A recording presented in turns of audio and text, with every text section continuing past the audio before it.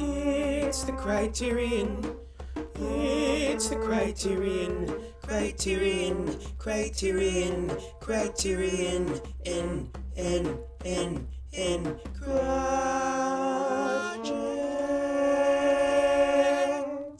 Hi, everybody. Welcome to the Criterion Project. And this is a show where we like to dive into one of the films on the Criterion channel and talk about it. And it's a lot of fun. And I am film critic Rachel Wagner. Conrado's here. Yes, he is. How you doing, Rachel? Doing pretty good. It's been a wild week, but I made it through the Merry Thanksgiving weekend on Hallmark Channel. Yeah, we're getting to the thick of it, right? We're in December now, basically. Yes, that's right. But no, things are going well, and we have a special guest with us today. We have comedy writer Louis Gaudio here, and Lou, thank you so much for coming on the podcast.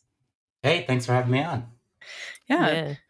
Lou has actually been a guest before, but in one of our bonus episodes, Rachel, that I did with Lou, you weren't around for that one. We did a April's Fool episode about one of my favorite movies, Don't Let the River Beast Get You. But I think the audience listening might not, it's been a while since we did that. So Lou, would you like to refresh people's memories about who you are and about your own podcast endeavors? Yes. Well, don't let the river beast get you is an absolute masterpiece. It's a classic, and it for those listening, I don't think it's in the Criterion Collection yet, but it absolutely deserves to be. And so you should listen to that episode to hear our arguments why. So I'm the host of a podcast called Robots versus Dinosaurs. It's a sci-fi movie podcast.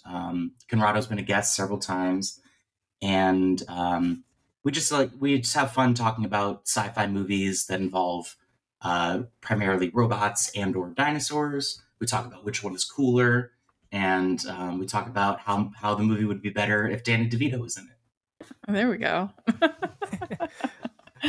Very good. Well, what we like to do at the beginning of our podcast is talk a little bit about what we've been watching, and if it's on the Criterion channel or not, just what we've been watching. And Conrado, do you want to go first? Yeah, so I haven't been watching too many movies lately. I've mostly been watching the World Cup, so I've seen a lot of soccer. I've seen soccer matches in my lifetime that should be in the Criterion Collection, but so far this year, there's been some good ones, but nothing super, super crazy. It's okay. We're just entering the knockout stage. That's when the real fun stuff begins. So we'll see. Maybe next episode I'll be talking about a match that I think is worthy of the Criterion treatment. But other than that, Conrado, go ahead. I don't follow the World Cup, but from my perspective, it's been like the storied matches. Like there's been the USA versus England, like the USA versus Iran, and the way that they build a narrative around those, I think is interesting. It is very interesting. There are definitely a lot of matches that have historical significance for either, because it's countries playing against each other. So, historical stuff, but also just countries that have played each other a lot in the World Cup. Like Argentina versus England is a very loaded matchup, for example. That has happened a couple of times. And obviously they have a whole history of the Falkland Wars. And, sometimes England has won, sometimes Argentina has won. There's plenty others like that. I actually was on a podcast talking about the World Cup and about soccer and about the movie Diego Maradona, which is about one of the most famous soccer players in the world. It's the Junk Filter podcast. I think it's a premium episode, but if anyone listening is interested, I can probably just get you the file of the recording if you want to listen to that. We talk a lot about the history and the politics and also the movie. But anyway, the movie that I actually wanted to talk about, and Lou, maybe you'll piggyback on me with this, because we actually together with some of our friends went to see The Fabelmans earlier this week, which was my second time seeing it. And I really liked it the first time. The second time, I think I liked it even more. I think I really loved the movie. And it is the latest movie by Steven Spielberg, basically about his life and about his relationship to movies, to his family, his parents. Lou, what did you think of the movie, since you were also there and you're a huge Spielberg fan? Yeah, Spielberg is one of like my most important directors. I will go see any movie Spielberg puts out, sight unseen. And I've like made an. He's one of the few directors that made an effort to see every single movie in his catalog. And so yeah, this one really felt special because it's like his unofficial autobiography. Or I don't know, maybe official. Like it depends on which day you Yeah. ask him, maybe. um, but it was. I've been marinating on it since we saw it the other day, and it's. I absolutely loved it, and I didn't realize how much I loved it at the time I was watching it. It just kind of washed over me. I just kind of experienced it and enjoyed it, but I have not stopped thinking about it, and I think it's one of the best movies I've seen this year, and might be one of Spielberg's best movies. I need to watch it again to see if that Hmm. holds true, but it was fantastic. Yeah, I had a great time with it too. I know, Rachel, you weren't the biggest fan of it, right? I was not. And I'm so glad it worked for both of you. And it's really hard when you have to critique something so obviously personal because it feels like, Mm-hmm. oh, I'm criticizing his life. Like, that seems harsh. I don't know. The whole thing just did not come across as authentic to me. It felt very phony the whole time, particularly Michelle Williams. I thought her performance was just, I said in my review, felt like she was the manic pixie dream mom, and and so, uh, but I'm definitely in the minority as far as that goes, and so Ra- sometimes that just Rachel, happens. can I pitch something to you? Yes. We were discussing this with our friend AB after the movie. There were some things in the movie that we noticed where it was like the movie itself was winking to you that it's a movie. Mm-hmm. Like at one point, Paul Dano's hair had white. It was like whitened or grayed out. His temples were grayed, and it was very obvious that his temples were grayed. And like in such a large budget production, I felt that might be a deliberate choice, and there might be other things like, but maybe I shouldn't tip the hat of like too many like things that happen in it. But there's like a particular camera movement that's kind of a wink to the audience, and there's things like that. Yeah. So I wonder if like the phoniness is a deliberate part of the presentation. Yeah, Mm-hmm. that's an interesting point. They definitely, I could see there being some like meta-ness going on there. And yeah, my favorite part of the movie was the whole John Ford scene. That Mm. Mm-hmm. was great. Yeah, really, I think this thing that really stood out to me the second time as well, going off of that, Rachel, was a lot of really great supporting performances. I thought, like the John Ford bit was great.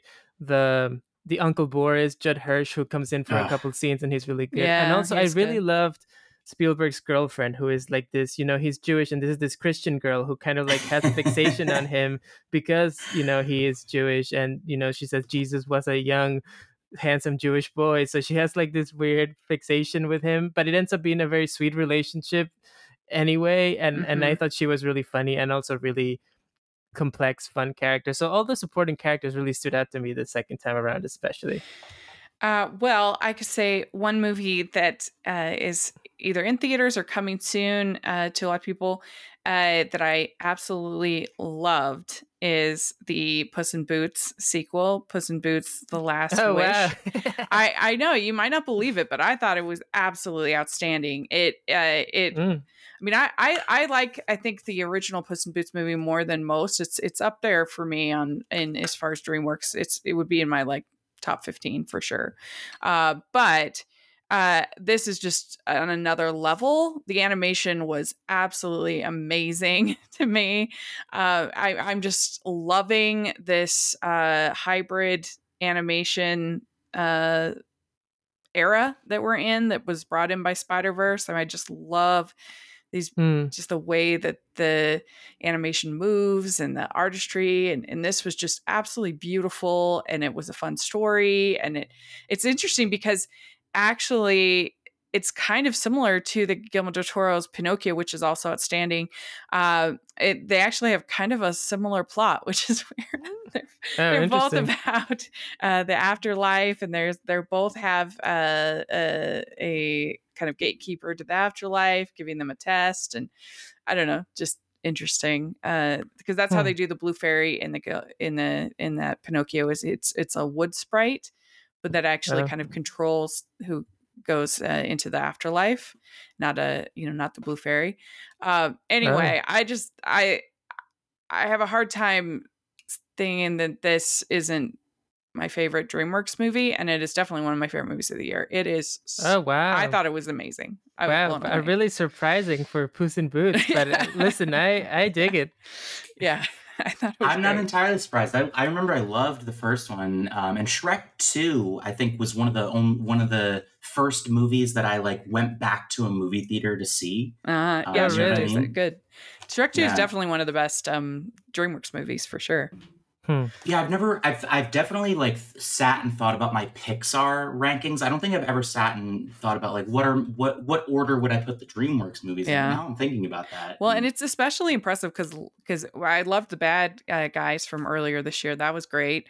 But 2021 they had a terrible year. DreamWorks. I mean, it was bad, and so for them to rebound, it warms my heart. And the other one I want to talk about real quick is for my blind spot series that I do every month, I took a break from watching Christmas movies and watched The Lost Boys from 1987. This is a super fun movie. This is so entertaining. I really enjoyed it. I liked all the characters, and like it had just enough camp to be fun, and it wasn't really that scary, but it had this would be like a perfect Halloween watch because it's got all of the like elements of a vampire movie, but it's not like super scary. But I don't know. I thought it was way better than I expected. I thought it was very entertaining. So that's cool. I recommend that one. I've never seen it, but I heard a lot of people who love it and who say it's a lot of fun. So maybe I should check it out next Halloween. Yeah. Well, why don't you tell everybody, Conrado, what we're talking about today? Sure. Today we're talking about the movie Brazil. It's a movie from 1985, directed by Terry Gilliam, of I guess Monty Python fame originally, and then became a movie director in his own right. Made a lot of movies. Brazil. It's sci-fi dystopian sort of movie. It reminded me of a lot of 1984, the movie and the novel by George Orwell, just kind of like this dystopian future where this guy played by Jonathan Pryce works at this I don't think they say what ministry does he work at. He works at some sort of government agency that it's just a bureaucratic nightmare world where everything has to go through this bureaucratic process. There's a lot of offices. Everything is gray. There's a repressive government that doesn't let you do anything. So, it's kind of that kind of movie, I would say. How would you describe it, Rachel? Yeah, I think that's about as good a job as you're going to be able to describe it. This person gets falsely arrested, and so he's on the case trying to figure it out. He has these dreams of being a superhero, basically. I think we're doing a terrible job of explaining what the movie is. But it's true.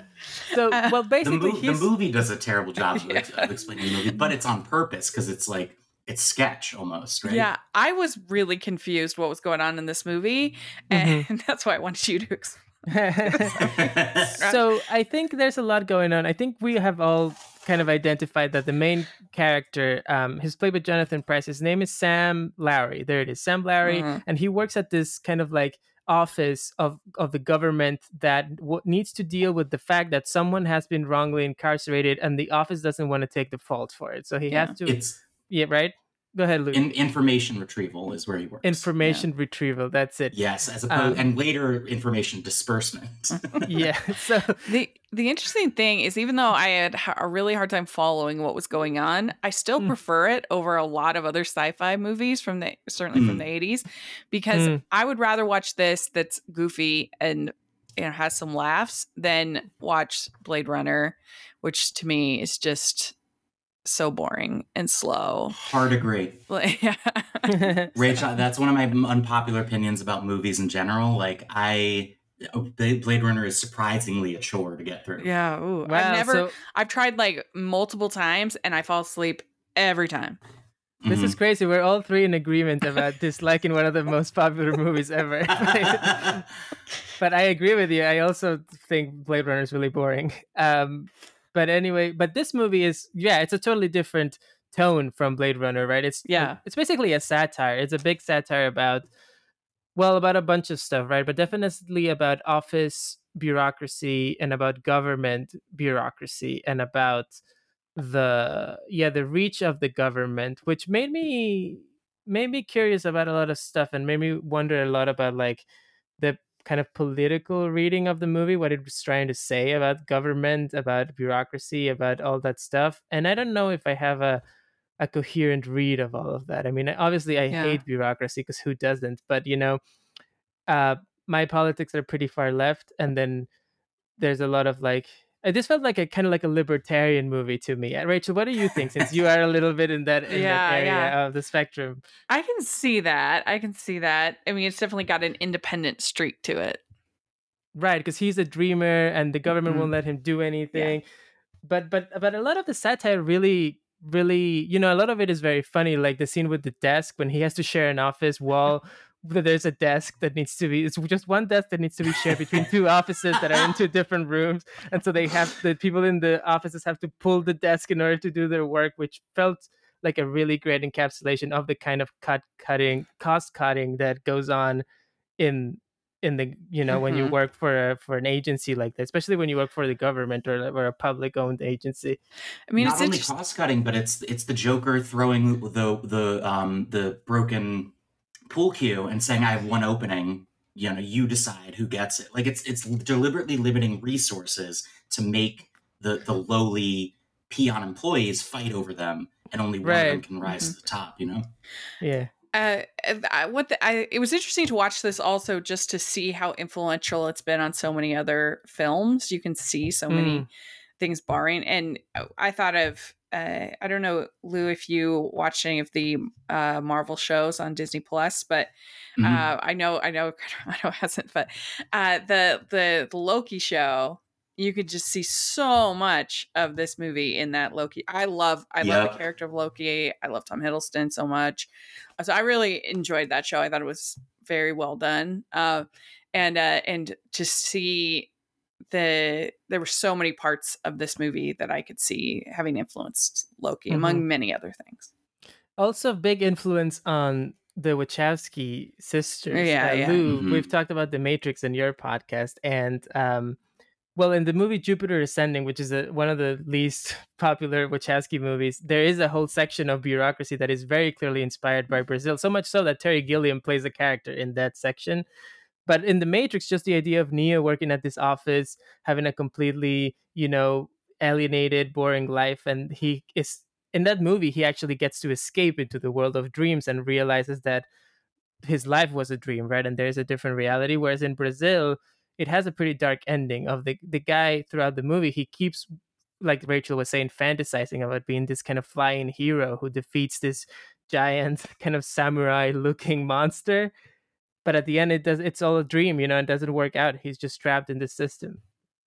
Yeah, I don't know if y'all are watching Andor, but that also has a few scenes of like just this imagery of, of fields of cubicle farms that are all completely like draconic and what's the word I'm looking for? Like they're all just so uniform and it's like terrifying. It's just this labyrinthine bureaucracy that slows itself down. We should also say that this movie is a Christmas movie, so perfect for December. That's right, Rachel. As the Queen of Christmas, where do you think this fits in the spectrum of Christmas movies and its representation of Christmas? I do think it kind of added a little bit of whimsy to everything going on, to have it also be sort of Christmas. Well, there is a long tradition of movies that are dark, setting themselves at Christmas in order to kind of like heighten that kind of like dysfunction between the season and how the characters are feeling in the world, right? So I think that's works really well in this movie. I Yeah. think it added whimsy. It also added tragedy to the whole thing. Like, because it's Christmas, like, it should be better. We should be better at uniting. We should be better at communicating with each other. But everything's, people threatening each other with Form 67-B and Right. just this horrible dystopia. There's also this ongoing thread about oh man, I almost forgot what I was going to say. It's a thread about oh boy, I'm sorry. It was something related to Christmas and I can't remember what it was. Well, Consumerism. in Alonso Duralde, in his Christmas book, he talks about this movie. He has a whole section, and he says that this is Gilliam's greatest work post Monty Python, is this dark and visually extravagant satire set in a world that seems simultaneously retro and futuristic. He threads bizarre Christmas imagery throughout, from Sam's bathroom encounter with his Santa-clad boss to the partially unwrapped gifts he's constantly being given. Once you've seen he does say that, I guess there's a Criterion lease. I mean, and let's see anything else he says. What I was Santa gonna gets say, killed at the end, and I think that's poignant. There's a moment where like one of De Niro's dudes is in a Santa mask, and he gets a moment where he gets shot, and I think that's saying something. I don't know what, but I think that's saying something. yeah. Well, Robert De Niro kind of plays a sort of like a rebel fighter, right? Who's kind of like, his form of rebellion is fixing people's houses without having to go through the bureaucracy, right? Which I think it's kind of a funny idea. The movie has a lot of very funny ideas about the satire, right? The idea that you have to pay for your own arrest, for example, and all of that, I also thought was very, very poignant to how things work in the world nowadays. You know, that you have to pay for going to jail, basically. Yeah. Well, and then you have Catherine Hellman playing his mother, who she is obsessed with plastic surgery. So there's and that creates some of the like most memorable imagery of the movie. Yeah, and that, what I was gonna say was that with the Christmas thing, there's a comment on consumerism, I think, as well, right? The idea, people talk all the time about Christmas having turned away from the original meaning of the holiday, and it's all about you buying gifts and spending money and the commercialism of it, right? Which I think kind of goes with this movie as well, of the world having turned into this kind of like technological world, that it's just about the numbers and the figures and the bureaucracy and the paperwork, and the human feeling has kind of been lost. The plastic surgery reminds me of that as well, kind of like a comment on superficiality and in using science, and something. I feel like all of that is connected, although I have to say the movie felt a little messy to me, so I'm kind of struggling to figuring out what it's trying to say.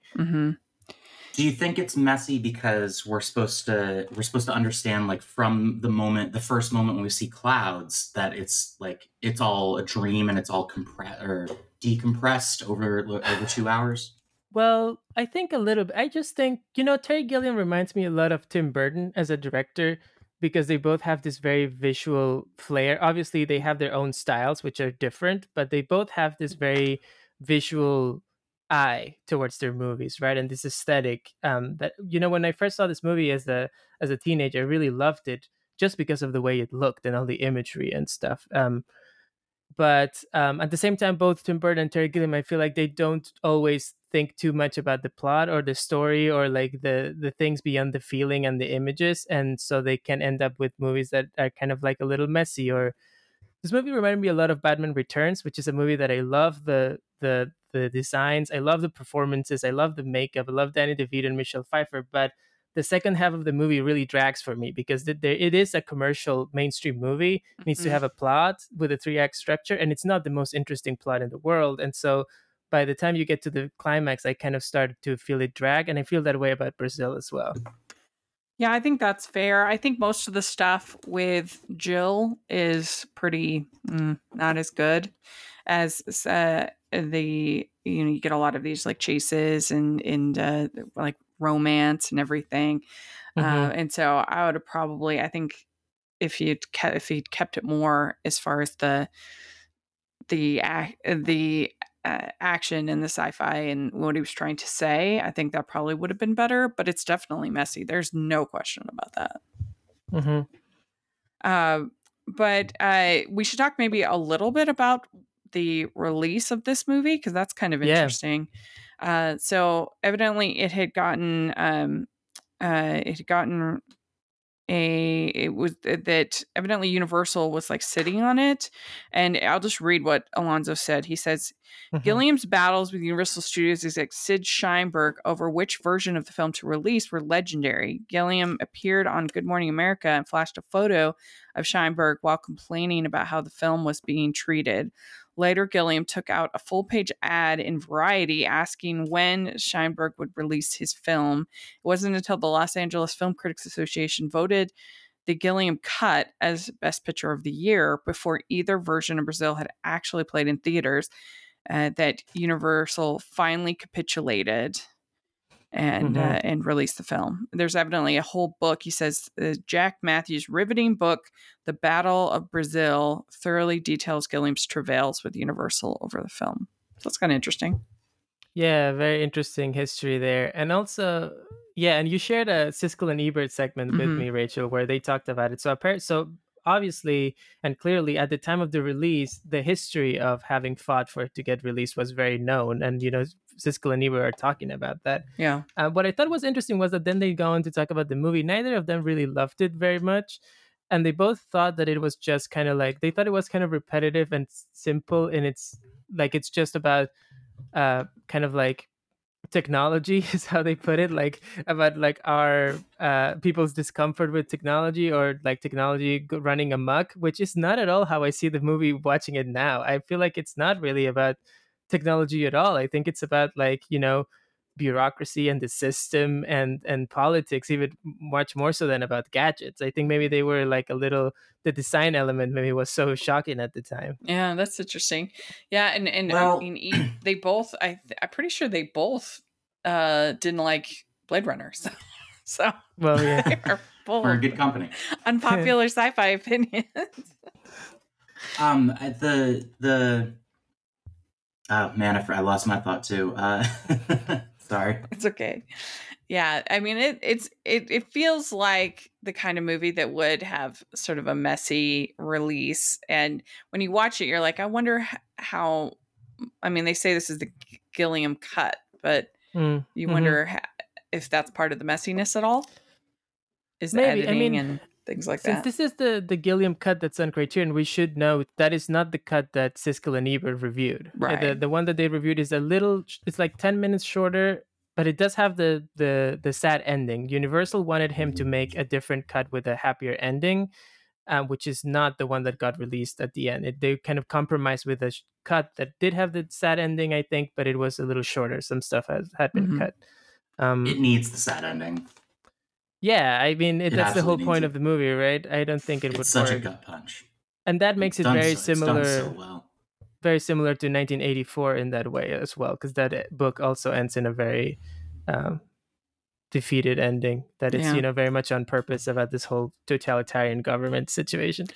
I thought it was interesting how much they get right as far as the future, but then certain things that they didn't think of that you think now would be like kind of obvious, like the fact that they never thought of like cell phones. All the phones in the movie are all like traditional dial-up phones. I thought that was kind of interesting. I kind of love that. And I love that when I first saw it, especially. I love that kind of retrofuturism aesthetic movies. The fact that everything has so many buttons and cranks and pulls in this movie, which is obviously not at all the way things went, Yeah. It's all tablets and flat surfaces.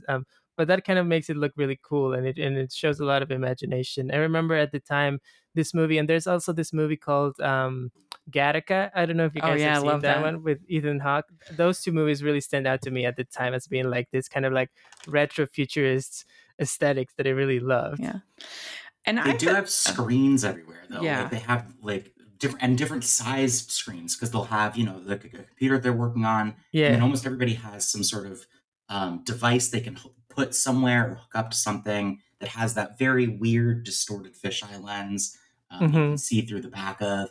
So I think like it's it is a commentary on technology, but at the same time, I do think everything is not like this is what the future is going to look like. I think it's meant to be. This is a dream state interpretation of the world we currently live in, and it's just like inflated to absurd degrees. Yeah. The other thing it reminded me a lot of, obviously, is like the Franz Kafka book novels and stories, which are all about like, you know, men or like people alienated in the world, that it's all like nonsensical because of how orderly and bureaucratic it is, right? And that's really in the movie. So in that way, it really the dreaminess of all of it really makes sense. And there's another Kafka like thing going through it where like that it's that feeling of like everybody else seems okay with this, you know, like how is this possible that these people are laughing and celebrating when all of it, like in that restaurant scene when it's literally blowing up and they just put like a curtain to separate the diners, and then everyone keeps eating. That to me felt like the most kind of like poignant, realistic commentary, right? Like that feels so true of today as well. We see all these horrible things happening and we just keep dining, you know, like it feels almost like, I mean, it's very defeatist, very like, what else are you going to do? But it really does feel like that a lot of the time. Yeah, sadly. Yeah. Well, let's talk about our questions. So why do we think this belongs? I think it's in the actual collection, I'm pretty sure. Yeah. So why does this belong in the collection on the channel? What makes it Criterion for you, Conrado? What do you think? Well, the release history that we talked about is very interesting. Terry Gilliam is an interesting director, you know, like when it comes to Criterion, it's all about, for me, with that kind of like a tour histories and filmographies and stuff. This definitely is probably one of the best movies of his, that at least that I've seen. I haven't seen all of them, I have to say. He is an interesting director because I think a lot of the times he makes very messy movies. Not all of them work. He also is one of those annoying old comedian-ish people who like are really against, like, you know, they keep opening their mouth to talk about like cancel culture and the kids today and all that. So like it's like John Cleese. The two of them just can't stop talking. And just like, yeah. So he's a very problematic and frustrating figure in that way, but it's hard to deny that he had a vision, you know, and he was an artist, and visually this movie influenced a lot of movies after it, but it still feels unique in its own aesthetics and its own visions of the future, you know. So it feels like a piece of art. Yeah. I mean, it's interesting because he did one of my favorite movies, Monty Python and the Holy Grail, but then he did one of my least favorite movies in The Brothers Grimm. I absolutely hate that movie. Sure. It's awful. Yeah. But yeah, so, and I love Time Bandits, so he has everything in between for me. And his career also feels similar to Tim Burton, but they go in a different direction, right? Tim Burton, I feel like he just completely gives over to the studios and he just makes whatever they tell him to do, you know, just do your Tim Burton Alice in Wonderland, your Tim Burton Charlie Chocolate Factory, whatever, and he'll just put on some stripes on the characters and paint their faces white and he'll just do a movie.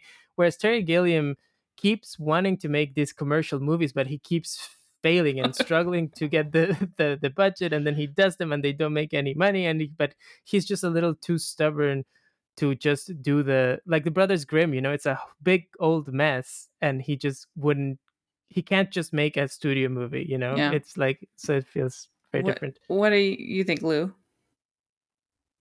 Can you say no, can you... why do you think it belongs in the Criterion collection? 2 lines, actually. One is, picture me in these. I don't know if you remember that moment, but... Can you refresh the listeners' memories? Yes. So it's towards the end, and Sam is looking for his mom because he's in trouble. He needs her influence and money and everything to get out of it. And one of her friends, or maybe his aunt, is one of these, and please, like I'm trying to word this carefully. One of these grotesque old women. Sure. I mean that in the way the movie presents them. Like, sure. I don't think that, you know what I mean. Like, with all of the plastic surgery and everything, she holds up a pair of lingerie. She just says, "Picture me at these," in this weird sing-songy voice that it just took me, it lifted me out of the movie for a moment because it was so funny and just reminded me that yes, these are the guys that made Monty Python, but they've made this in my opinion poignant, tragic treatise on modern bureaucracy and modern living that also works as a series of connected sketches. And I think it's brilliant. I think it's entertaining all the way through. I do think it's messy, but I think it works as a whole. Like whether all of the pieces fit together, they all belong on the same palette, and they mix together into like a messy soup at the end. Is maybe a better way to put it. Yeah. But I don't know. I think that what I'm sure you get this. I'm sure we've discussed this the last time I was on. What are like the criteria for something to be in the Criterion collection? Yeah, it's hard. We don't really know. Yeah. It's kind of a bit nebulous, but I think that Conrado's right a lot about the auteur. Is definitely, and then I feel like they also have those ones that are part of a particular kind of genre, and this would be that they would consider sort of be the best of that genre, so that Right. they can get a handle of. And so this, like being a sci-fi, I think that's part of it too. Yeah. Ultimately, I think the biggest criteria is whatever, it's a company, right? Whatever they can get the rights to and that they think is going to sell is going to go in the Criterion collection. But they do try to they consider themselves, and they have obviously have promoted themselves as a sort of canon maker, like being in the Criterion collection means this is a movie that means something, or is like above your average movie, or has something more interesting going on. And I think in that sense this movie fits that. It's a movie made for a studio. It's in many ways a commercial, crowd pleasing movie in some ways. I mean, it has this action sequences, it has a climax, it's not like super unapproachable. An audience is supposed to enjoy it, but it has all these weird things to it as well that makes it feel different, makes it feel like something. And in that way, it feels very Criterion to me. Yeah. Well, let's talk about. I think it's sorry.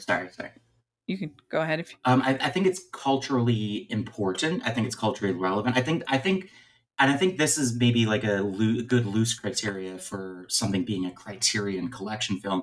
It feels like people should watch it. Yeah. I think if you watch this movie, it will change, if not at least affect, the way you look at the world.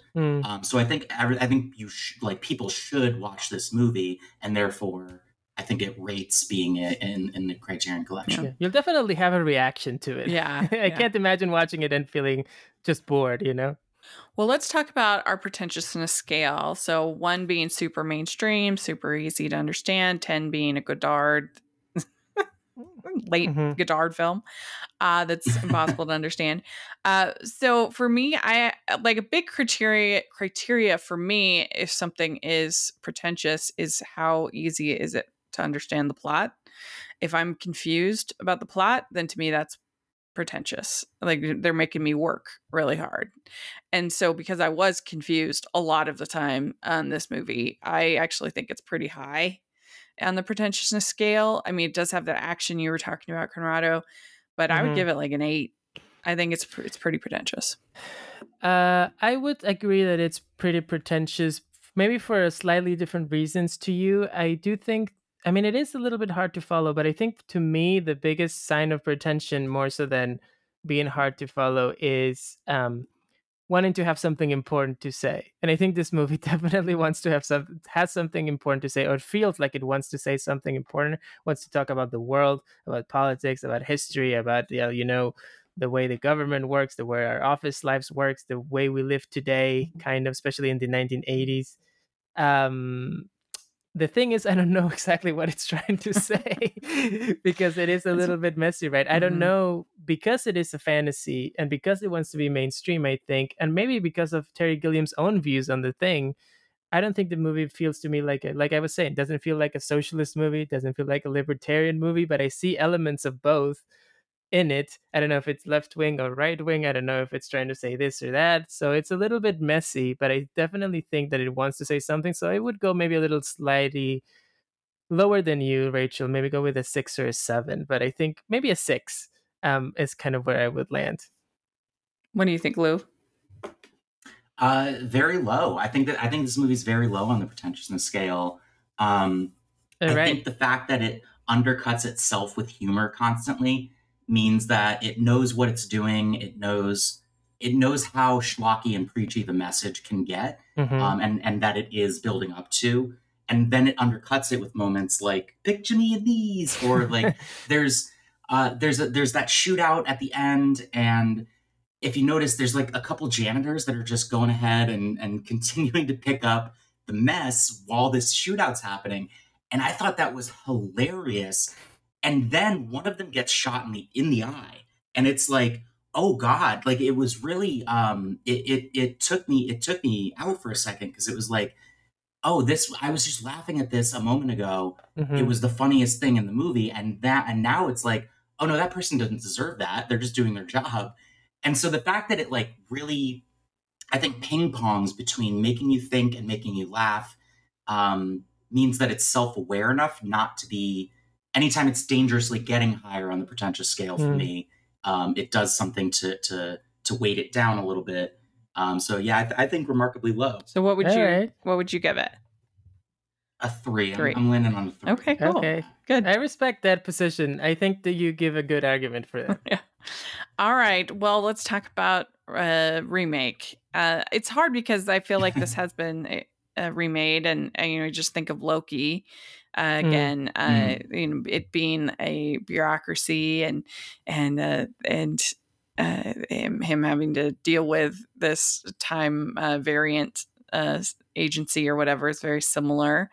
And it also, I think, has some of the same sort of humor in this that you see in this movie with the different variants of Loki, especially Richard E. Grant.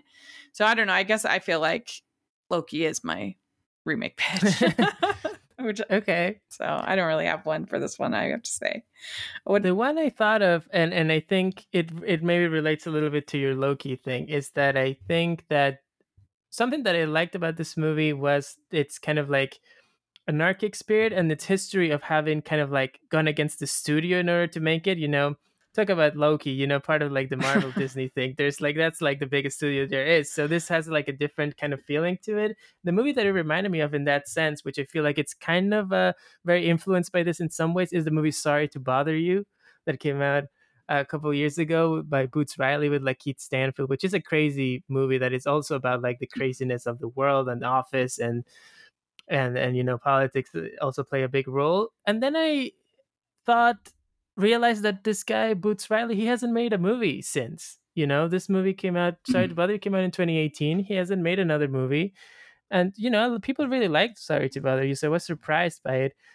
And I don't know what... He's primarily a musician, right? Did he go back to just making music, or... I don't know. I wondered, there must be something keeping him from making a movie. And if it is the fact that people will only greenlight remakes nowadays, just pitch a Brazil remake and have him do it. And maybe that'll give him the money to make it. And he'll definitely make it his own, because I feel like he's a very unique artist with a lot of like personal and radical political thoughts that I find interesting and that you don't see in mainstream movies a lot. So I would love to see his take on all of this stuff. Yeah. What about you, Lou? What I'm about to say is feels a little controversial. I think that if they remade this movie today, it would inevitably they would tap Taika Waititi to make it. Yeah, that's true. That sounds right. I love Taika Waititi, but I don't know about you guys. I'm approaching my tipping point. Like, I'm approaching my, oh no, this might be too much Taika Waititi. Oh, I've definitely been there for a while. Yeah, I think I need like a step back from him to appreciate him again, because I'm still loving everything he puts out. Maybe I don't love Thor: Love and Thunder, but like, you know what? I do think he would be tapped to make this, and I would be like, oh, this is too much. I'm sorry. Well, I was just thinking that there are definitely elements of this movie in Free Guy, which he was in. He didn't direct. Mm. Yeah. Yeah, I guess that's true. Yeah. Free Guy does feel like a little bit of a well, anything. Well, The Matrix feels like this. Free Guy feels like The Matrix. This is such an influential movie, in so many ways, especially when it comes to sci-fi. Mm. Yeah, Yeah. I see what you're saying, Lou. I do think that he would probably. You think you're right that he would be the guy they would probably go to remake this movie. Yeah. Yeah. Well, very good. We did it. So, Conrad, do you want to tell everybody what we're going to be talking about next? Yeah, so like I said before, I've been watching a lot of soccer. It is soccer season, it's World Cup season, so the Criterion channel has a like a soccer section. And one movie that I haven't seen in a long time, but I remember really loving back then is the movie Shaolin Soccer from I think it's from 2001, directed by the great Hong Kong comedian Stephen Chow, who also did Kung Fu Hustle and some other The Mermaid, which was a big hit a couple years ago. So it's a very uh, absurd, funny, broad comedy, which we don't get a lot of in the Criterion channel. So I'm excited about that. I'm excited to revisit it. And I'm excited to talk about it and also to talk about Roger Ebert's review of it, which is one of my the Roger Ebert reviews that I remember the most and that like really shaped a lot about the way I see movies in some interesting ways. So I would love to talk about that too when we get to that movie. Great. I've never seen it, so that will be really fun to check it out. And thanks so much, Lou, for coming on the podcast. This was so much fun. Thanks for having me. This is always fun. Yeah. I love being here. Yeah. So, do you want to tell everybody where they can find you and your podcast and everything? Yes, you can find us on Spotify, Apple Podcast, all the podcast apps. It's Robots versus Dinosaurs. And if you search for that on any social media platform, you'll find us too. Robos v Dinos, or just Robots versus Dinosaurs. And if you want to hear more of Conrado, check out some of our episodes. We talk about AI. We talk about Godzilla versus Kong. Yeah. Talked about all the Matrix movies too. I've been on Robots versus Dinosaurs a lot. It's a great show. I love going on there. Our episodes are really long over there. We keep talking and talking about the movies we discuss, but it is always a great time. And Rachel, you should come on. Yeah, I'd love it. That would be really fun. I have to think of my favorite. I mean, you've probably done a lot of my. Have you done WALL-E? We have done. Yeah, probably. Of course, you've done. I'll have to think of something more obscure. That would be fun. Okay. Are there any robots or dinosaurs in Puss in Boots? I wish there was. What about Mitchell's vs. Machines? Have you done that? No, that's a good one. One of my faves. I love that. I will say this: I don't know if the dragon from the Shrek cinematic universe shows up in this, but we have counted dragons as dinosaurs before. Oh, so, okay. Yeah, very good. Well, Conrado, where can people find you? You can find me on Twitter and Coco Hits NY. I'm also on Letterboxd if you search my name, and you can also watch my web series Wormholes, which is available on YouTube, the whole 2 seasons. If you search Wormholes, the series. Lou, our guest today, Lou, is in a couple episodes of Wormholes in some fun supporting roles. And he also directed one of our episodes in season 2, which was one of my favorites to do. It's called Cartoon Logic, which is one in which everything kind of turns into a Roadrunner cartoon, which was a lot of fun to do. Cool. Yeah. And you can find me at Rachel's Reviews, all over social media, iTunes, YouTube, and on Rotten Tomatoes. Check that out. And also, you can find us at Criterion Pod and check out all my Christmas coverage at Hallmarkies Podcast. We've got a lot of fun stuff going on there. So thanks so much. And we'll talk to y'all later. Bye, everyone. Merry Christmas. Bye.